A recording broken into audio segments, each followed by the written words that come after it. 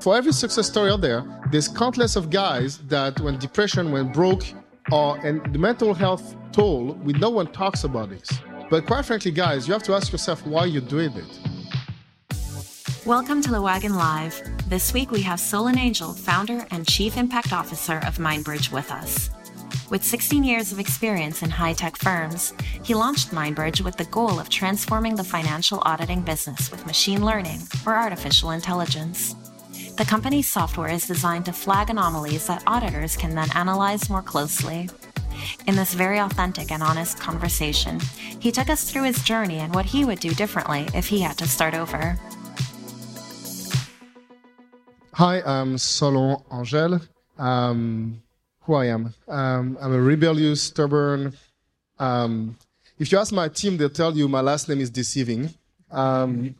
If you ask my mother, she'll tell you definitely it's true. I'm an angel. But somehow depends. I'm an entrepreneur several times. I'm a father of 2 daughters, and sometimes I do angel investment. I think that's about it. Yeah. All right. And what is your background? How did you get where you are today? What did you do before MindBridge? My background is that of a very unusual journey, if you want. I was born in Brazil of a mulata, which is a mixed person with Aboriginal roots, who is fearless, rebellious, and stubborn mother, and a father that is a true adventurer, which is a French hippie that says, I'm hippie, but not that cool. If you touch me, I'll beat you up. So more of an adventurer, like think of like a French Pepe Le Pew mixed with Indiana Jones type of guy with the mustache. And basically, he went to Brazil for 2 months for the summer and stayed 10 years, got married, and had 2 kids. And then my background is that I moved a lot in my life, and I was exposed to a diversity in my family. And in place, I was 3 times an immigrant. I'm more proud of having been 3 times an immigrant than having been a tech entrepreneur. Because if you think about what an immigrant has to do when he arrives in a country where he doesn't speak the language, he knows no one, he has to prove himself to everyone to be accepted. And when you think about when you start a business, you have to prove yourself and the business to a smaller population. You don't have to prove it to the whole fucking country. Sorry for swearing. I tried to do that. You have to prove yourself just to a few clients, right? Who usually, if you're not completely a Looney Tune, you pick a real problem to solve. Does that answer the question? Yeah. Absolutely. And okay, so that was your background. That was what you did before. And what do you do now? What is MindBridge? What do you do? So, and I have to give a warning. Actually, if you can go back on the slide before, there's a little logo I want to talk about. MindBridge will not exist without fresh founders, and Shopify would not be where they are without fresh founders. And it's a bit like, I call it a fight club, but positive fight clubs for entrepreneurs out of Canada. So if you think of Fight Club, it's like male domination through chaos. And like if it's the first night, you must fight. And then you don't talk about the Fight Club, and then shit like that. So I just look at the rule and say, we'll just flip the rules. And it's like, and also Fight Club is only male. So it's okay, well, first it's open to everyone. And second, we're not here to destroy the world. We're here to build it up. The name is a bit quirky. And if you look at the first cohort of fresh founders, you have Get Around, Sam Zaid. You have Toby and Harley from Shopify. You have Aideen from Philo and before Fleetware, who got acquired by SurveyMonkey. And I can go on like that. The first 5 guys, you have 2 unicorns and like 3 other tens of millionaires type of guy. 8 years ago, they were all penniless, broke, and they are very solid, legit entrepreneurs. And so MindBridge came out of, first of all, I had experience in large companies, in smaller tech, in startups. I did my own first business at 17 years old. I was trading stock at 16. And then what happened is that, like my father, more or less, when I was in California doing a startup, I kind of fell in love with a Canadian woman. And then she was like, hey, I like you, but San Francisco sucks. I'm like, really? It doesn't seem to suck that much to me. And then she dragged me into Ottawa. So that's how I ended up in Canada. I was that young and in love. Not together anymore, but so that's how MindBridge got started. It's out of, again, circumstances. And when I left California, one of the deals was, okay, she made me like, look, the startup thing, it's over, okay? Because you work 7 days a week and I don't know you. So if we have to be together, we have to spend time together. I was like, Okay. So I said I'll never do a startup again when I moved to Canada about 10 years ago. We're not together. I did another startup. Um, and now my goal is I want to, which was stupid of me, like how dare I don't do startups? Like I love it so much. But and actually MindBridge, so to go to MindBridge, it's actually not a startup. Part of that phase of, hey, winter is cold, I'm going to stay in bed with that beautiful girl, and every time I look at her, there's a baby that comes out. I try to be a corporate boy. Like I try to fit in an organization. And I was there for 6 years and a half. And then so MindBridge is not a startup, it's a start out. So if you think about, so I always want to know everything about everything. So I studied an industry, which is financial data analysis. And then a lot of things went wrong, and there was the financial crisis, and Bernie Madoff blew up at our faces. And I got really pissed off because coming from Brazil and France, I was exposed to a lot of injustice on myself, on my family. I saw death almost twice by the age of 12. So people throwing guns at each other, and just injustice and fraudsters just really irk me. So what happened is that I tried to have my employer fix their shit. And, they really didn't get their shit together. So I left. And if you look at start out, they always have a higher return. Start out. Salesforce is a start out of Siebel. Workday is a start out of PeopleSoft. The founders of Salesforce and Workday worked before or got acquired before, and they didn't like the direction of the product, and they were industry expert. So they started with connections. They know where the market was. They know where the client was. All they do is rebuild the shit, right? Rebuild the stack. And that's what MindBridge was about. So I waited actually years for MindBridge. And MindBridge now evolved beyond the space where I was in, because what we realized is financial data analysis and fraud busting is actually super hard in analytics and in intelligence from data. So we realized that by solving this, we can actually solve a ton of other problems in data. So MindBridge delivers intelligence from data. That's what they do now.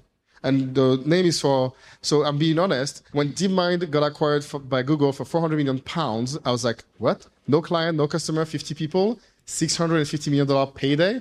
That's interesting. So my startup will be called Mind Something.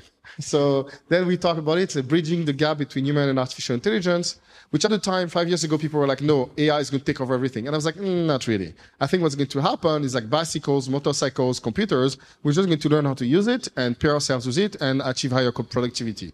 So my co-founder and me came up, and one of our board members came up with the term MindBridge. All right. What a great story. Oh, by the way, you mentioned something briefly, the story of how you started your first business at 17, and you actually told us that story right before we started. And yeah, I like that story, so maybe you could expand a little bit on that. Okay. So one thing to know is that I was always what people call a difficult kid. When a teacher would say, so I was bored at school, I would just miss all the mark and just pass, just last minute just to pass the class. I was really bored. And also, some people say that I had learning disability because I will argue on everything. Like, it was just not, if you come to me, and my co-founder is the same way, and he's like the age of my father, but he's the same way. If you come to me with a baked cake, I say, what the fuck is that? Sorry, I say, what is that cake about? But if you tell me, hey, let's make a cake, and here's the ingredients we could use, what do you want to use? I'm like, well, let's test this, let's test that, and let's make a cake. So I'm very self-directed. And so I was always like with a mind on my own. And then at the same time, I was super nerdy. Like my cousin, rest his soul, that was in California, showed me at 12 years old how to build a computer. And then I was like sold. Like I was just like, when my father bought like a blazing fast 166 megahertz PC with 2 gig of storage, I'm that old. I was like on it all of the time. And then my cousin had a business in the tailoring business. He would ship with a lot of his other commerce in the street. They will sell in Paris. So I grew up in Paris, and they will sell their suits all over the world. Sometimes they will ship them. And then their admin were spending hours building an invoice on Excel 97, which includes shipping rates and tax and exchange rate of the day. So I don't know how the whole thing started, but I basically decided to code in VB5, I think, or VB6, to call MSN Money at the time to get the exchange rate online with the 33.6 baud modem, type of thing, and then calculate automatically the invoice in like 1 minute. So then he liked it, and then for the work I did, he actually gave me 5,000 francs, which is like $1,500. And I was like, that's interesting. I just had fun, and someone's paying me a minimum wage at 16 or 17 years old to just have fun with the computer. And I said, well, how about you keep half of the money or everything? But do you have other friends that need that? Can you send them to me? And my thought was like, if I can find 10 of his friends to buy it, that's like 50,000 francs. I was like, that's pretty cool. That's like more than my dad makes in the whole year. So that's how I started selling templates on Excel. And, I use it to play on the stock market and pay most of my studies with the help of my dad. All right. So your business sense is kind of genetic. No, I don't have a business sense. Look, when you are 7 years old and your mother at the end of the month looks at you and your sister and say, hey guys, it's time of this month, we're going to pick the Peas Royale. It's only special, only once in a month. Sometimes we do that. Have you been good, guys? And you're like, yeah. And it's like, here's the peas. And what you don't know is that she doesn't eat that night. So you're hungry. All right. And now, okay, we talked about the story of MindBridge, how it was built. But now, let's say I'm really stupid, and you want to explain to me what does MindBridge do? Very simply, Yeah. Exactly? Yeah, that's MindBridge is becoming a protocol of trust between machines and humans. So if you think about today, we dump a bunch of data everywhere in enterprise, in governments, all over the place. And when we're trying to find the version of the truth, 60% of CFOs on Wall Street say that they don't have confidence in the financial data they report to the stock market. I repeat, 60% of CFOs, who by the way can go to jail for that, do not believe they're providing accurate financials on the capital markets, which are where your savings of your parents and the economy pours trillions to create jobs. You see the problem here? So since the beginning, that's what MindBridge tried to address. And then what we realized is that it's beyond CFO financial reports. People in organization, I don't know what happened when things went south, but like to get the truth and fight through fake news and all of that, everywhere people is faking it. I mean, I know why. Like when you have the leaders, like the chairman of NASDAQ is the biggest fraudster in the world, everyone fights for their own after. When the president of a country will not name say that he's proud and because he's smart, he doesn't pay taxes, it propagates down. Sorry for the Americans in the room. So it just propagates down. If the top behaves like that, everyone behaves like that. When it's the sales guy that has quota to make another $1,000, he's going to say, no, I made more sales than that. So like really for us, trust is becoming paramount to civil society. Rome fell apart because of that, and we're trying to stop that. But that's another topic. All right. So is your activity limited to finance, or do you do... No. No? Okay. We have projects in capital markets, corporate finance, governance, and payments as well. All right. Thank you. And well, another thing is like AI right now is kind of a buzzword. Everyone talks about it. Like It's a word that's thrown around all the time. Like what is true? What is truly AI? Is it machine learning? Is it deep learning? It's none of that. Okay. It's none of that. And this is really frustrating. So when I was 17 or 16 and I had thousands of francs, before I had thousands of francs, I used to skip class to go play in Cybercafé, which was essentially the holy place in the whole town and the only place in town that you had internet.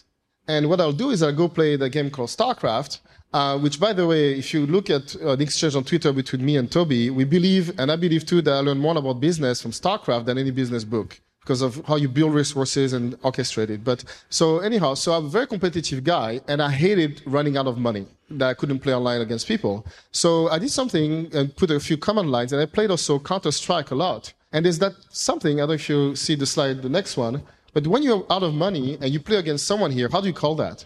Who's the other player? It's an NPC. Does anyone know what NPC stands for? Please, someone raise their hand right now. There's a free beer. Holy smokes, this is the first room where people know what NPC is from in a year. Yes, thank you very much. Give them beers for free, it's on me. So, non-player characters. So what is non-player character? Yeah, and what is a non-player character? It's an AI, right? Is there machine learning in there? No. Is there deep learning in it? No. None of that. But that's AI, right? It's playing against you and beating and kicking your ass until you become good enough that you can beat it, and then you go fight with other humans. The other thing also is that because I knew a bit of scripting, there's that wonderful command line, plays CTS pawn, plays Counter-Strike spawn. So think about this. A rebellious, lazy-ass, brash-spoken, curly-haired French Brazilian guy in some cybercafé of Levallois-Perret in 99 was placing bots on the map to train at doing headshots on Counter-Strike. And then goes online and with VoIP, scream with a, teenager voice, hey, you motherfucker, and then fights with other people around the world. And yet in corporations, it's only 20 years after that they wake up to the concept of bots, NPCs, and their utility. So AI is a set of, the reason why is because in Toronto in 2013, I think, or 12, there was that guy that, the godfather of deep learning. I hate when they say godfathers of AI. No, they're not godfathers of AI. They're godfathers of deep learning, which is one technique that has a lot of hype right now, which we use as well, but it's not everything. So that AI for me is this, is every time you have a machine that starts behaving in a way that a human could, whether it's coded like an old school game, or whether it's adaptive because it has deep learning in it and other techniques, or whether it's precise because it has better machine learning algorithms, all of that can be AI. It's all of that and none of that, right? Great. And okay, timely question. Yesterday in the newspaper, I read that you hired Alex Benet, who was working at the Canadian government and who was responsible for basically modernizing the technological infrastructure in there. So yeah, I feel like I'm talking about the sports transfer, like or something. How did it happen? Are you happy about the signing? Sincerely, I don't feel we hired him. I feel he hired us. Oh, really? Yeah. The guy is so if you read this book, like Open Government, first of all, I interacted with him from the opposite end, right? I was like the entrepreneur that came and said, hey, government, get your shit act together. And I arrived to talk to that guy. I had my guns loaded, and the guy was already shooting at other people inside. And I was like, this guy is legit. That's the thing, this is the only thing I care for. When I'm about to invest in an entrepreneur, my only question is he legit, is she legit? And most of the time these days, there's more she legit than before, which is awesome. And then when I met Alex, it's like, holy shit, he's an exec in the gov, but he's legit. He's not a suit. He's not, a politician. Actually, he was stressed of being there, I think. And then the way it happened is that, you bump into each other and he's like, you know what? I'm thinking of leaving and I don't want to take that high paying job in New York or in Toronto. And I really want to, he had his own agenda of, he came from OpenText, a tech startup that grew a lot, and he really wants to make Canada strong.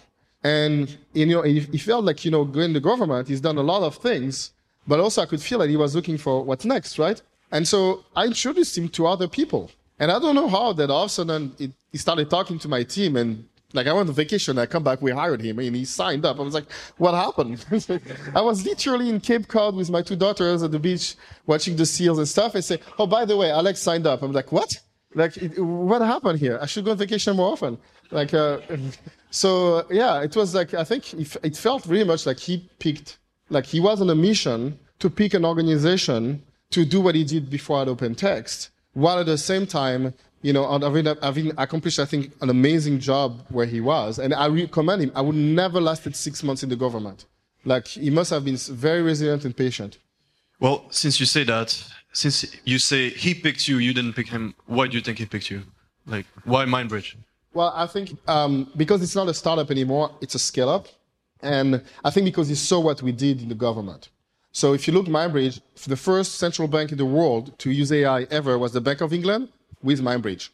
If you look, payments agency worldwide, the first payment agencies to analyze liquidity ratios with AI, Payments Canada, Mindbridge. If you go to 3 of the top 7 auditor generals in the world and some tax agencies that started experimenting with AI or bought hundreds of thousands of dollars worth of AI software, Mindbridge. So I'm sure he must have heard from other people from other countries that if there's one startup that gets governance, and not government, governance, and is legit and has a real tech with a real management team and a real business. Because here's the thing, we had VCs that were begging us to invest in us, to move to California. And when they look at Mindbridge, the AI thing is just the enabler. It's a real solid business that was transitioned from the startup phase to the scale-up phase by an organizational architect, which is my co-founder and the CEO of Mindbridge, with a precision and an intent that you will seldom see in a startup world. So I think he felt that because he's not a small guy. I mean, he's in both senses. I'm making fun of him here. But I think I'm going to get beat up when I go back to the office. But the guy has done a few things in his life. When you're Minister of Digital Innovation thing, he's not going to come for a 5-man shop, right? So I think there's an existing infrastructure in Mindbridge, both in terms of business discipline and the fact also, I'll be very honest, we succeeded despite me. Let's be very honest. If you look at the culture in tech, it's a lot of bros that are very opinionated, brash, outspoken, like me. And one of the first things early on that happened is that I decided that's not going to be just another bro culture company, so I'm not going to run the show. I'm going to, as soon as possible, have a tenured, experienced entrepreneur that gets me, but gets that he needs to build a real business. And that's what happened with Eli. Okay, great. And now a question for the people who are interested in AI in the room. Like, if you want to work in AI, what do you need? Do you need a college degree? Exactly. What do you need? I'm not sure I'm best placed to answer that question. My CTO, Robin, will probably tell you if you want to work in data science, here's the thing you need to pursue. Look, right now, Mindbridge, we discovered something that makes us very restless and upset. If you think about diversity in tech, in woman parity, tech is 70-30. 70% men, 30% women. Anyone knows what is the parity with AI? It's 1 to 9. It's 1 to 9, 11%. So we couldn't believe the stat. So right now, we were thinking ourselves, like, what is the skill so we asked universities across Canada and some in the US, so how can we fix that? Like, where do we need to invest? What can we do? And out of the discussion, we realized that whatever we do is going to take 9 years, the time to train the people, encourage more women to be like, damn, I'm building another startup in 9 years. Like, it's not going to work for me. It's not to work for my CEO, who's even, I call him like, he's like 60 going on 16. Like, he's even more restless than me, and he's even more aggressive than me. So we like to fix problems. And then, I don't know who in the team came up with that term. I think it was Jennifer, actually, marketing manager. She came up with the program called HERO, with HER. And what we realized is that if we could have women, and this is not just women, in general for anyone, we could fast track them by having them do internships in data science team as leaders. That way they don't need to learn how to code. Sorry, I'm going against the school here, but like, you basically teach them leadership skills and a basic enough understanding of how data science work and key tools inside of it so that they can lead. So we are basically fast tracking a cohort right now to become within 3 years managers of data science team without having learned how to code, because women sometimes just are not represented enough in the code in engineering. So for us, to me, AI is like any engineering thing. Look, I have a very good friend who was the coach for the national team of tennis of the USA. And he never won a Grand Slam. So he really changed my mindset because I said, dude, if you're training me in my field and you've never done what I'm doing, I'm not looking at you with any credibility. You have no street cred to me. And it's so actually, the skills to be a great coach has nothing to do than being a champion. And actually, the sign of a great champion is to be humble. And he changed my mind on that a lot. So the first thing I think, if you want to get into the AI space, coding is not the prerequisite. There's many other jobs around it, product management, marketing, and others. But if you want absolutely to learn how to build AI expert system, well, some people will tell you must learn about, Scala and Java and things like that, and R and Python. And there's other people around to say, you know what, soon AI system will be able to code themselves. So what is the definition of building an AI platform if you have subsystem building themselves? With mutating genes and mutating AI expert system, that's pretty much where we're going towards. There's actually startups right now in Silicon Valley. We have self-generating code, right? So just think about that. In the age we're moving, be careful what you pick to go in. One thing that will always be required more in the future is human, empathic, compassionate leadership out of a place of vulnerability and understanding. And there's no AI that is going to have that. Right. Thank you for the answer. What was your motivation to start in this sector? As you told me before, like, it's really hard. Yeah, I got pissed off.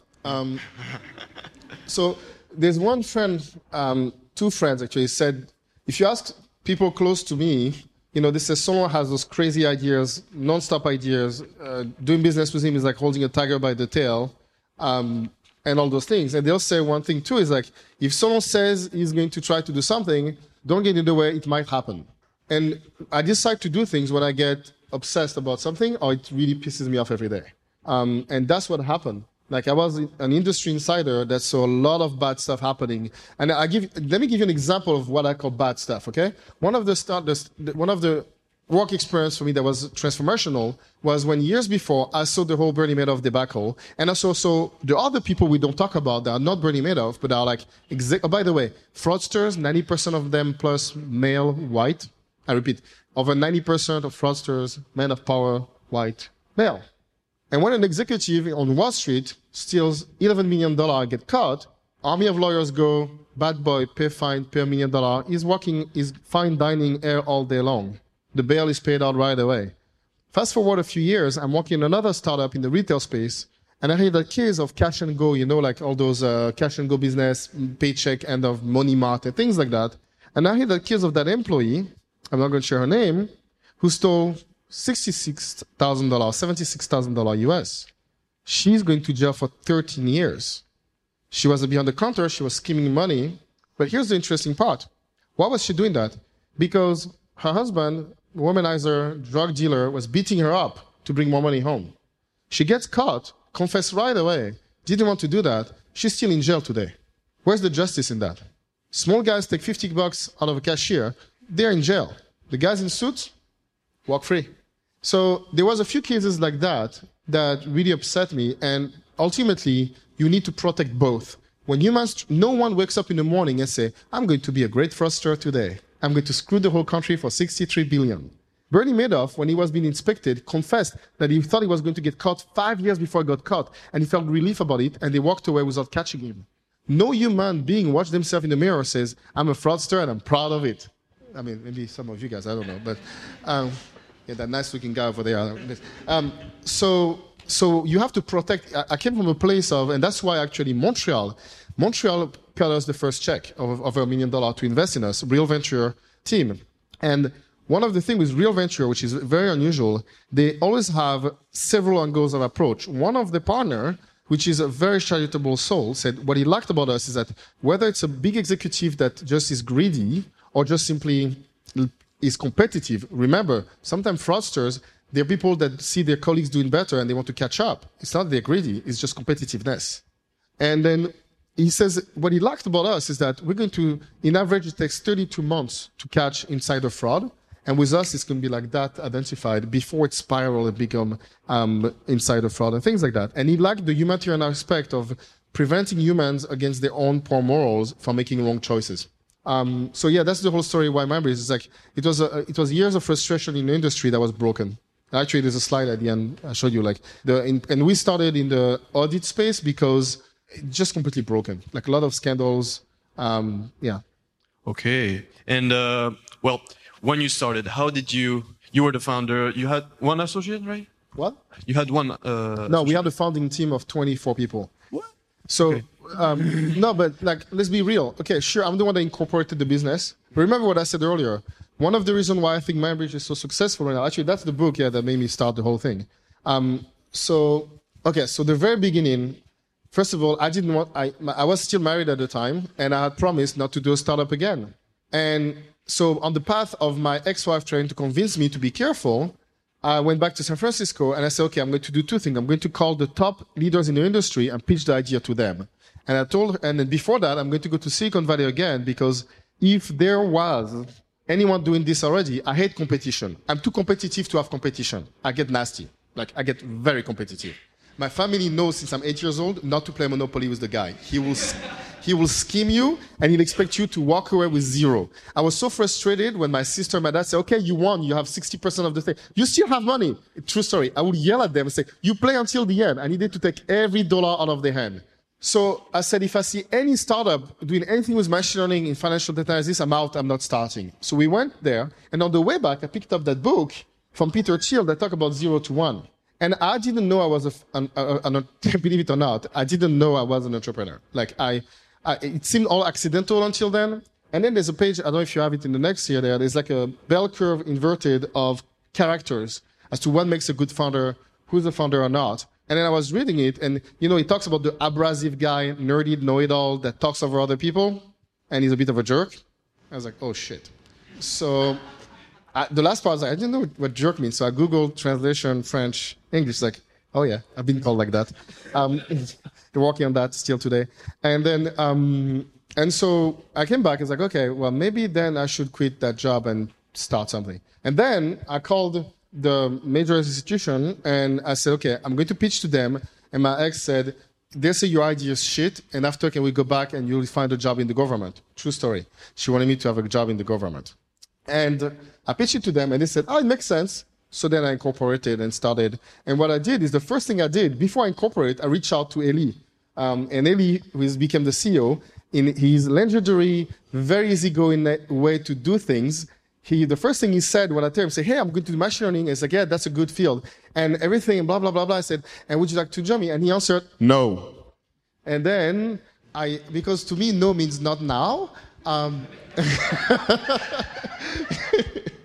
I basically went on a mission, and other people too. So there's 4 types of luck in life. I don't know if you know that. If you don't, Google it, 4 types of luck. And one of the 2 types, I discovered all of that while I started being mentored and coached while I was growing MindBridge. There's 2 types of luck I do very well. I'm a shaker. So one type of luck people can have is when there's hustle so hard in a place that they shake the whole ground and the dust lift up, and there's maybe, because you shake things up, all of a sudden people collide, ideas collide, people get together, and that's how the founding team of MindBridge, because truly it was a team effort. Eli had 2 to 3 of people he was playing with doing NLP, machine learning. He wanted to do something capital market, and I had 2 to 3 people trying to do financial data analysis. And then out of me having that, problem of hearing not now when people say no, I kept bugging him, and then he come, and then we joined forces. So it was like 9 months on my own, but working in parallel on all the different things, and then when we get together, that's really when things got real. And what was the criteria for choosing him, and the other partners? So actually, about a couple of months ago, I listened to a podcast from the founder of AngelList, who nailed exactly what I was talking about. I used to tell everyone I've been screwed many times. Okay, one startup I worked 2 years, and the co-founder worked 5 years even on it, and the board completely screwed us on the deal. And I worked 2 years, 7 days a week, and I got nothing at the end. Other people stole money, my family as well. So one thing for me that was super important is that it's someone with a heart in the right place, the head on the shoulder, but he's a bit of a dreamer looking up front, and with high energy. So I will always talk about heart here, not in the ass, and head on the shoulders, and a compassionate soul. And so when you look at the podcast of AngelList, he talked about high integrity, high energy people. Because if you're with someone with high energy and not perfect at integrity, you get fucked. He'll outrun you, you get fucked. Especially if you're about to give him the keys of the car and call him the CEO. And if you have someone that has high integrity but low energy, nothing's going to happen. But if you find someone that is high integrity and high energy as a partner, usually magic happens. If you're high integrity, high energy. The guy you're talking about is Naval Ravikant, right? Yes. Oh yeah, great guy. You should follow him on Twitter. Posts great stuff. The podcasts are pretty cool. Yeah, true. He went on Joe Rogan and everything. Pretty cool. And now, so you recently... And also, I was introduced to him also. One of the things I was looking for is a track record of mentoring others, because I wanted... Basically, I started, I was like, I'm going to be the CEO and stuff. And then one of my coaches said, so great, you're starting a business. Finally, you've been talking about it for years. So who's going to be the CEO? And I'm like, well, me. It's like, oh. I'm like, what do you mean, oh? It's like, well, I was like, what? Well, it's like, you want to hear it? I was like, yeah, I think you'll hate it. I'm like, what? So, well, I don't have money to hire a CEO. And then that's how it started. And then it started like a joke. It's like a French Brazilian guy meets a Jewish guy and a Muslim guy celebrating Christmas, That's literally, that's Canadian sucks, only in Canada. And basically, that's how I met him, yeah. And we partied, and then there was like a bunch of young entrepreneurs below 35, and there was that guy above 55, and he was outrunning us with jokes until 1:30 in the morning. So that was him. Great. And, okay. So you got 30 million from the Canadian government? 15 million from the Canadian government. Okay, well, yeah, that's right. That was just this year, though. Yeah, but to date, we raised about 45 million. Exactly. So, how did that go? What was the process? How did you convince them? So again, what I said, succeeding despite me, I only got involved in the fundraising until a certain point where the CEO needs to pitch, right? I got involved to a certain point, the friend and family round, the seed round, and the seed 2. And at that Series A, I was not involved at all. Because the CEO, by that time, mastered the whole field, had a whole team, had a CTO and everything. So since Series A, I was not involved. I mean, no, that's not true. Okay. And every funding, because on the board and founder, they go through the whole process. And before usually the final thing, the new investors want to talk to me. And, so I involved a bit, but realistically, I was very involved at the beginning, of course, but not since Series A heavily. At the Series B, it was like a 30-minute phone call when everything was done. Due diligence was done. So it was it felt very special that, people were pitching your idea of 3 years, 4 years before and grew it much better than you would, and were able to attract all that money. It's a very big compliment. But at the beginning, I can tell you, people don't know how to do fundraising. Is anyone fundraising here? No. It's a very unique art, and that's a longer discussion than 5 minutes. But you have to understand one thing is that fundraising is not always about the technical. It's a lot about your personality and what you say and how you behave, more importantly. And it's an act of gaining credibility and showing traction. And traction is not always sales, but it's preferable, but it's not always sales. Thank you. So basically, when you fundraise, they buy the entrepreneur, not the project. It depends, but I can tell you, I bullied my first investors. What does that mean? That means what I said. I bullied them.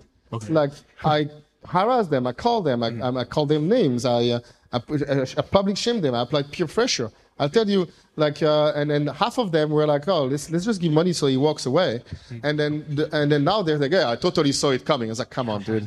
And so I'll give you an example. In the first family round, there was 2 guys that were on the fence, and what I did, I applied the technique that fraudsters use.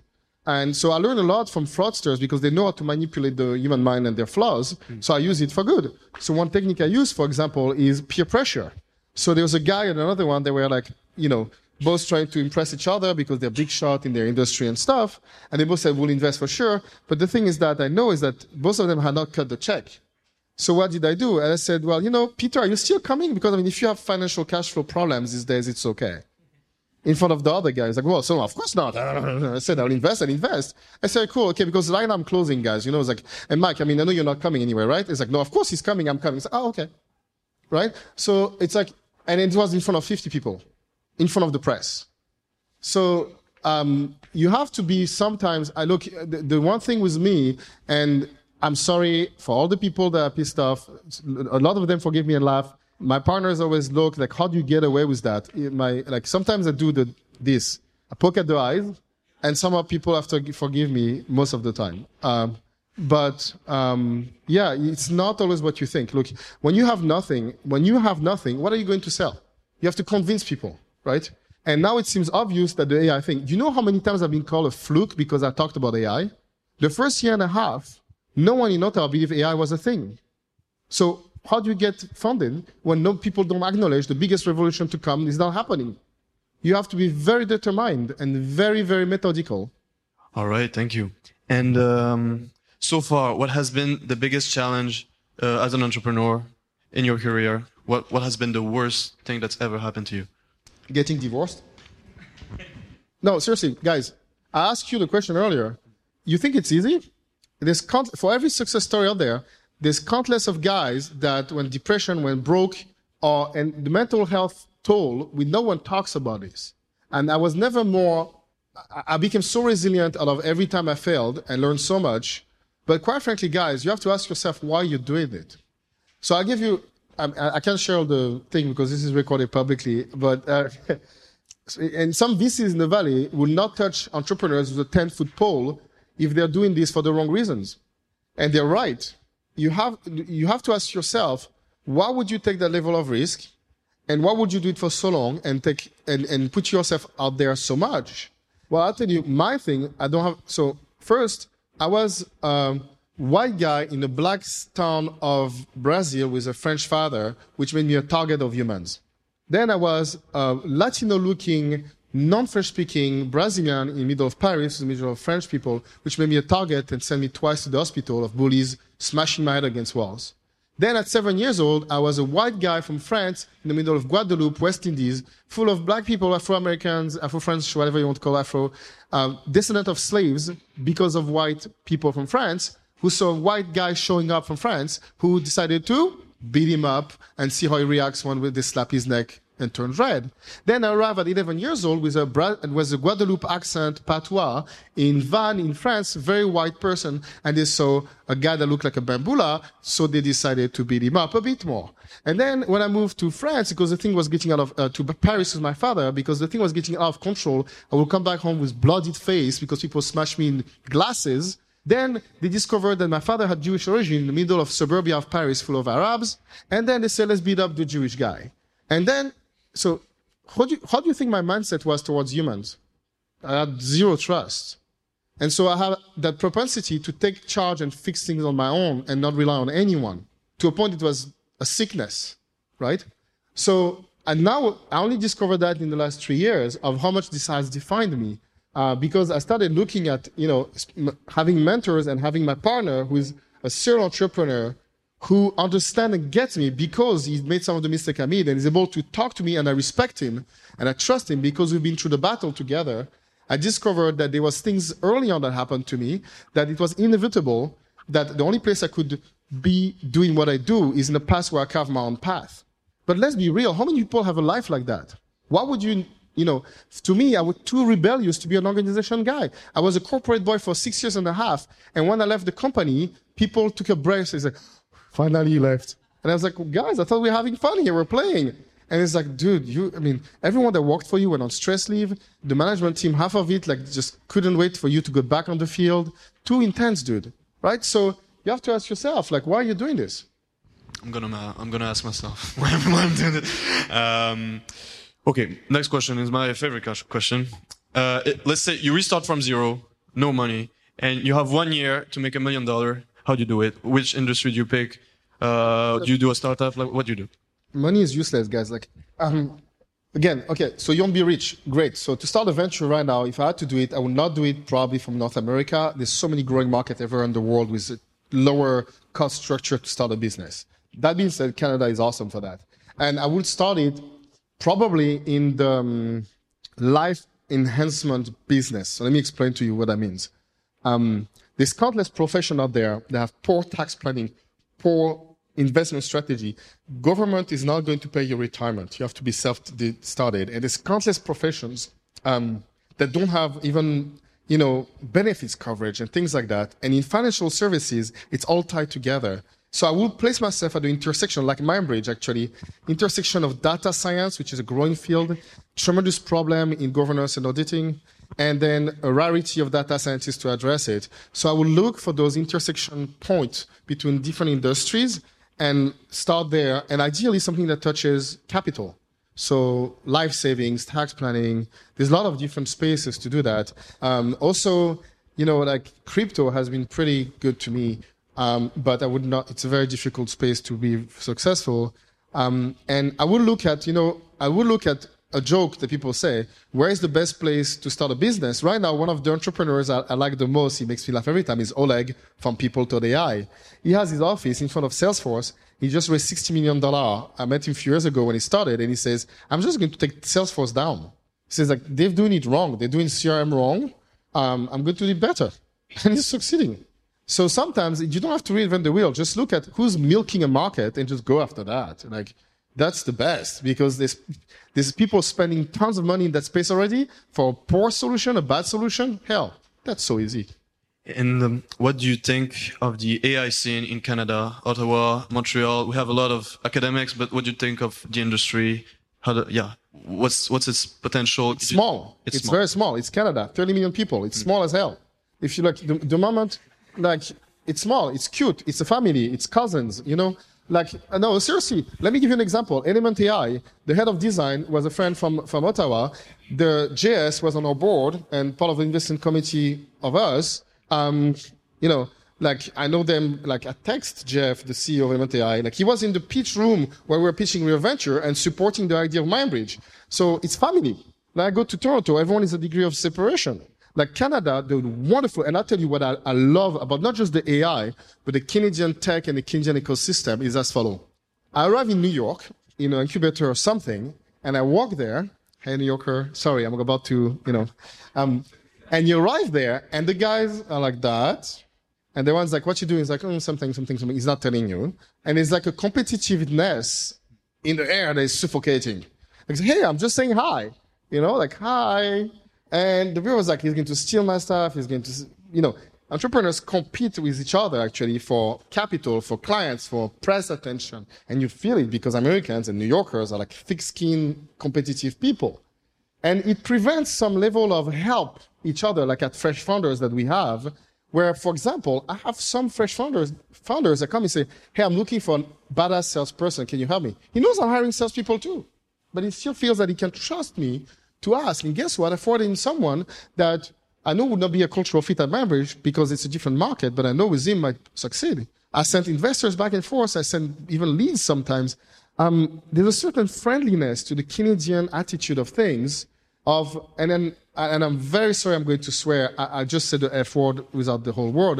But one of our advisors at MindBridge run jails. He was a delinquent teenager who ended up running jails and shaping policy in the US and Canada on incarceration.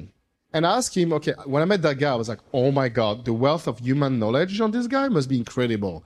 So I just had to have breakfast with him. So I met him, go breakfast with him, and I asked him, okay, tell me. You know, it's like, I do that sometimes. Like, and then, but it's like, okay. So who are the people in jail? You know, like, I don't want to go there. So like, what's going on there? I say, well, first, people go to jail. There's also religious people, but when they leave, they usually stop. And I ask why. And the answers were fascinating. And then the other thing is, okay, what's the difference between Americans and Canadians? And that's what I always like to ask everyone.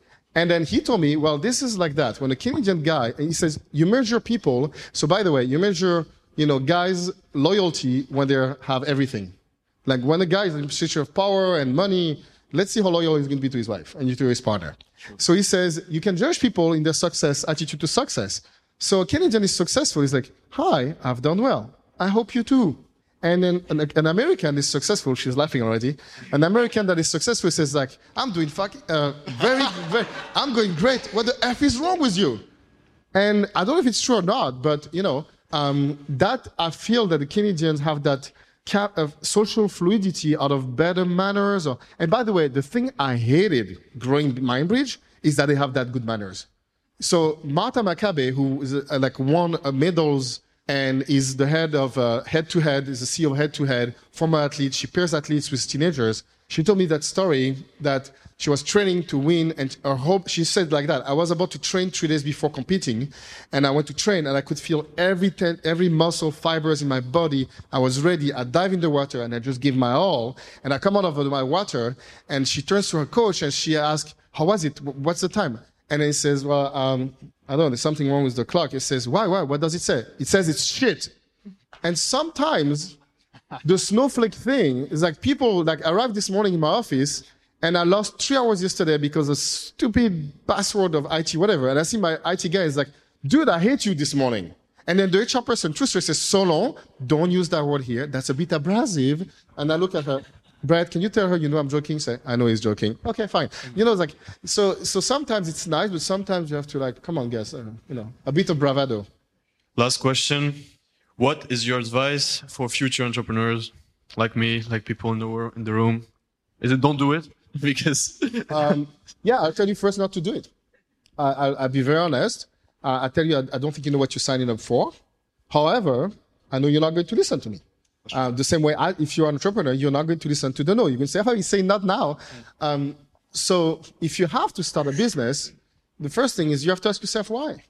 Like, is it just because it's the fashion and everyone now has startup incubators everywhere and it's fashionable and thing? Or is this something that I will aspire to? Is it just to gain freedom? I'll tell you, I didn't mind being accountable. And being accountable is not what you think. Being accountable means not giving a F about what people think about you and putting yourself out there because you're going to be judged and all of that. I didn't mind that. And I ultimately had an obsession and belief that people didn't get something was broken.